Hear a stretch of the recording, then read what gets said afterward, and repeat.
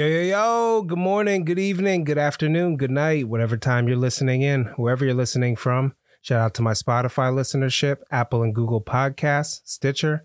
Shout out to Belgium and France. I see you guys in the analytics. Thank you for listening in. YouTube, if you're watching in, good to see you. Coming live from my voice to your phone, headphones, TV, or car stereo. Your attention could have been anywhere in the world, but it's here right now. Take a moment to be present and recognize that it is now, right now. Whether your right now is working, running, exercising, cleaning, laying down, flying, driving, be grateful we're alive, baby. Failure can be frightening. However, Winston Churchill reminds us, success is all about going from failure to failure without losing enthusiasm. This is I Will Not Lose podcast, where we set out to prove everything is learned from failure. We must persevere and recognize it as one step closer to success. I'm your host, Tony Ortiz. Let's jump right in. Today, we're going to talk about reframing failure. So, stemmed out of a conversation that I had recently and inspired me for the episode, but this is about changing our perspective on setbacks. You know, the whole goal of the podcast is to have people fail forward and reframe, but this episode is especially dedicated to that mindset. So, when we're talking about reframing failure in our careers and hobbies, what are we talking about? Well, you have perceived failures, especially if you're not working towards some sort of goal. You could run into maybe not being where you think you want to be, or where you think you should be, or where you deserve to be. You know, you may look at it as a failure, or look back at steps you made along the path in your journey and said, man, that was a misstep. You know, 6 miles ago when we were running, we made a wrong turn. It's really difficult to live your entire life in the past and live in regrets. So you may be on a career path and you may want to start something and you apply for that new job or that new career, and you get turned down in the interview. That happens a couple of times. It's easy to say, man, I'm just not the guy for this. This is not something that works out for me. If you're in the creative, sometimes if you're in like photography or video or any of the services, you work a lot to put together a proposal and you're going against a couple of other people.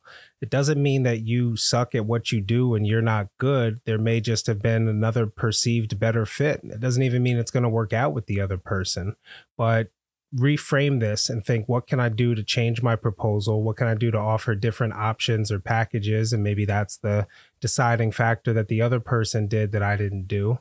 But, set goals, have a goal of where you want to be so you can look at something and figure out, is this a failure towards my goal, or does this have me off in the wrong direction? Do I have to rethink my motives behind things, So the other example I have is like a hobby not taking off as expected. Everybody goes through the mastery and the learning of a new hobby, and it's easy to say, I want to monetize this, especially if you get into a hobby thinking this can make me a bunch of money one day, or I can quit my day job doing this, and you put a little bit of time into it. It's easy to look at it a year in, something that takes 5 years, and think, man, I'm not making any progress. I'm not headed towards where I need to go.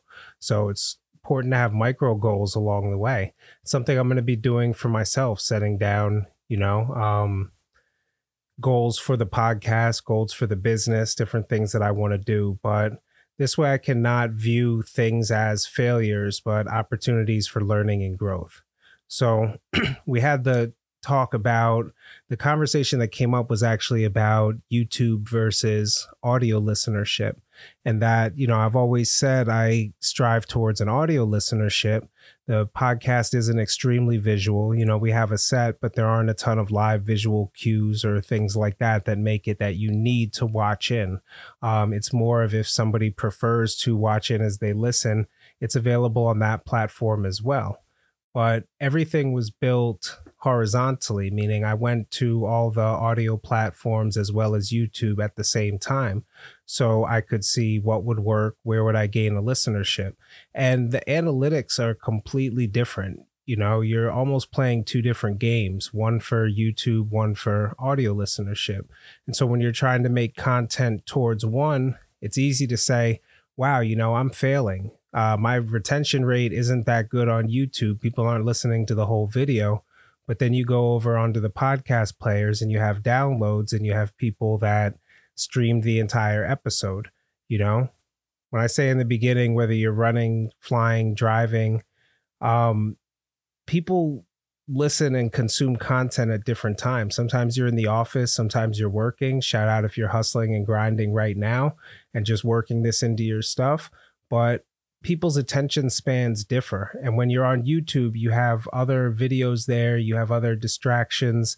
It's a lot harder to, I don't even think unless you have the paid app, you can keep something playing in the background. So you have to have your YouTube app open. That doesn't make any sense while driving. So there's all sorts of experiences that you may want to create for one audience. And if your goal is there, but you're measuring it based on what the other audience is doing, it's really easy to say, man, you know, I failed. I failed at the goal. Well, was that really ever the goal in the first place? You know, so relying on visual engagement, things like that, it's something that I could dive into, but I measure success differently on each platform, and we're following and tacking. You know, we can't say we know what exactly is going to be the best, but knowing a destination at least that we can all agree upon and say, this is where I want to go. Or I say, you know, Tony, this is where I want to be in 6 months from now or in July of 2024. Writing some things down and then checking in every month or checking in every 3 months along the way and knowing whether or not you actually made a misstep. Sometimes missing a goal is the perfect lesson that you didn't set the goal at the right spot. You know, it's a tricky thing. If you blast the goal away, then you didn't set it high enough. Like, you're not gonna get better constantly playing the game on easy. But if you go and you really put your effort into something and you fall just short of your goal, that's a success. Now, if you're way off, you know, your goal is to have 1,000 subscribers in your first year and, you know, you barely broke 100. It's a lot easier to say, man, that goal was way off there. You know, I shouldn't have even been setting under what data did I use to make that goal? Was I comparing myself to others? Was I comparing a channel that's a completely different type of content? You know, it's just the sort of thing you have to be aware of. You know, you fall into the pitfalls of comparison. You know, if you're on a global scale, so everything is measured. Let me tell you the difference. If somebody, this is what goes through somebody's mindset when they see or discover my podcast on Spotify. They'll see a description, they'll see a thumbnail there, they'll see the episode length, they'll say, okay, I have about 20 minutes to put into this. They'll start listening. Intro sounds well produced, they'll continue going. On YouTube, somebody looks at the thumbnail, decides whether or not they want to click on it based on that. If they do click through and click it, that minute-long intro that I do every episode, that's well enough to turn away a YouTube viewer. People are going to look at how many views does the episode have. And if it came out 2-3 days ago and you're not in the triple-digit numbers, they're going to think, well, this doesn't, you know, this isn't relevant. Nobody's really paying any attention to this. And they will not listen to it because of that. So it's just imagine you're comparing yourself to the greatest content creators or people who create in different languages.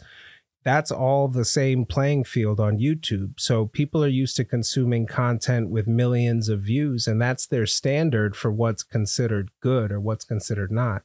Don't get into comparing yourself, man, whether it's in your career, whether it's in your education. You know, somebody may be, it may seem somebody's grasping a concept better if you're in a class and you're struggling with it. And you may be a B student struggling to be an A student or a C student and wondering why everybody else can pull off B's and A's. But understand your own struggle, understand your own goals, work towards them, you know? Plus, remember, social media is all people's highlight reel. You know, rarely does anybody post stuff. I mean, even having a podcast about the idea of failure, you know, it'd be much easier to build something around success. But the idea is if you're comparing your behind the scenes to someone else's highlight reel, it'll feel like you're failing when really it's just a part of it, you know? Something came across my reels today when I was scrolling that it was a message to white belts, and it was jujitsu, but let's just say any martial arts. It says you don't suck because you're a white belt. You're just new. You know, how discouraged you get if you're constantly comparing yourself to your teacher, even, your coach, your professor. It's hard to live based on what you perceive other people have or what they're doing. There may be something really cool that you can do that they wish they had, or something else different that you did in a different path in your life that they wish they had more experience in. you know I forget what that quote was. I believe it was by Edison about, he didn't fail 1,000 times. He just found 1,000 ways not to make a light bulb. That's the sort of mindset I'm trying to have you have when it comes to reframing failure. Like, give me somebody who tried a bunch of times and failed and has experience versus somebody that is all read up on it on the books and thinks that they can go out and do it, but they're completely green in terms of trying it. I want you, my listenership, to view your failures as learning experience. View your failures as learning experiences. Change your perspective. As my listener Sean would say, keep failing. We turned keep failing into words of encouragement to tell you, keep, at least you're trying. It's so much easier. At least I'd rather be a white belt in jujitsu than have no belt and have no experience, never been on the mat training at all. I'm completely okay with that. I'm confident in what I'm gaining from it. So let's see. I'm going to leave you guys with some practical steps to reframe failure. And I'm going to experiment with some shorter episodes. So let's see. Acknowledge and understand the failure. What went wrong? What could be done differently? They call it watching tapes in sports. You literally go back and replay the game and see down to the steps that you made, down to the balance that you had, maybe as a lineman in a football game or something, or whatever sport you're playing. We have high definition reels that you can go back and look into slow motion and correct your steps. Take that same mentality when you're applying it to your career or your hobby. What could I do differently? If this didn't get the results that I expected it to do, how can I kind of change and tack and move forward from there? What knowledge or skills did you gain from this experience? I look at attempts that I've had with YouTube in the past and tons of content that I made for months that really didn't lift off the ground at all. And it's like, wow, man, I learned keyword research. I learned titling. I learned how to make a good thumbnail. I learned all sorts of things that can be applied to either my own or to other brands, other podcasts that I work with and produce or help consult on. Make sure you practice resilience. Failure is going to come. You're not going to ever just fail once on something. It takes multiple drafts for anything to come to a proper iteration. So don't use your failures to say, this is my overall worth. This is all I'm capable of. Don't base your capability based off failures. Base it off your resilience. If you can get up and keep going, that's what defines you. That's what will define your success. And share your experiences. Don't fail in isolation. I have no problem going out and putting myself on a limb and giving personal anecdotes of things that I ran into or failures that I struggle with. So do the same, share it, communicate with people. Other people can use that as fuel and maybe use it to avoid the setback or even just to empathize with your setback. Sometimes knowing somebody else went down this same path, made this same mistake, and there's still footsteps going on in that direction, man, that'll keep you going. So, key takeaways: understand the difference between reframing failure and changing your perspective on setbacks. Make sure that you look at failure as something that drives you forward, something that gives you a learning experience, something that makes you level up, makes you stronger, And I would encourage you to reframe failures in your own life. Share your own stories in the comments. Reach out to me privately, whatever you want to do. I would just reinforce that failure is the beginning of a different path to success. This has been I Will Not Lose podcast, where we set out to prove everything is learned from failure. We must persevere and recognize it as one step closer to success. I don't really have any announcements going on. Let's see. Fed Up podcasts have been producing with Ron Speakman, hosted by Ron Speakman, is going to be dropping soon. That's highly anticipated. Podcast for federal employees by federal employees. So I'm excited for that to drop. I know the Freedom Project is going to be dropping, hosted by Jesse Roldan. Got to work on putting some things out with that. So I don't have any dates on these, but I might as well start getting it into the announcement schedule. And now to support the show, instead of that long URL I was dragging on for months, I manned up and bought IWillNotLosePodcast.com. So go and check out IWillNotLosePodcast.com. It'll take you where you can subscribe on your favorite podcast player, share the episode links. Well, your contribution is appreciated. Thank you for listening.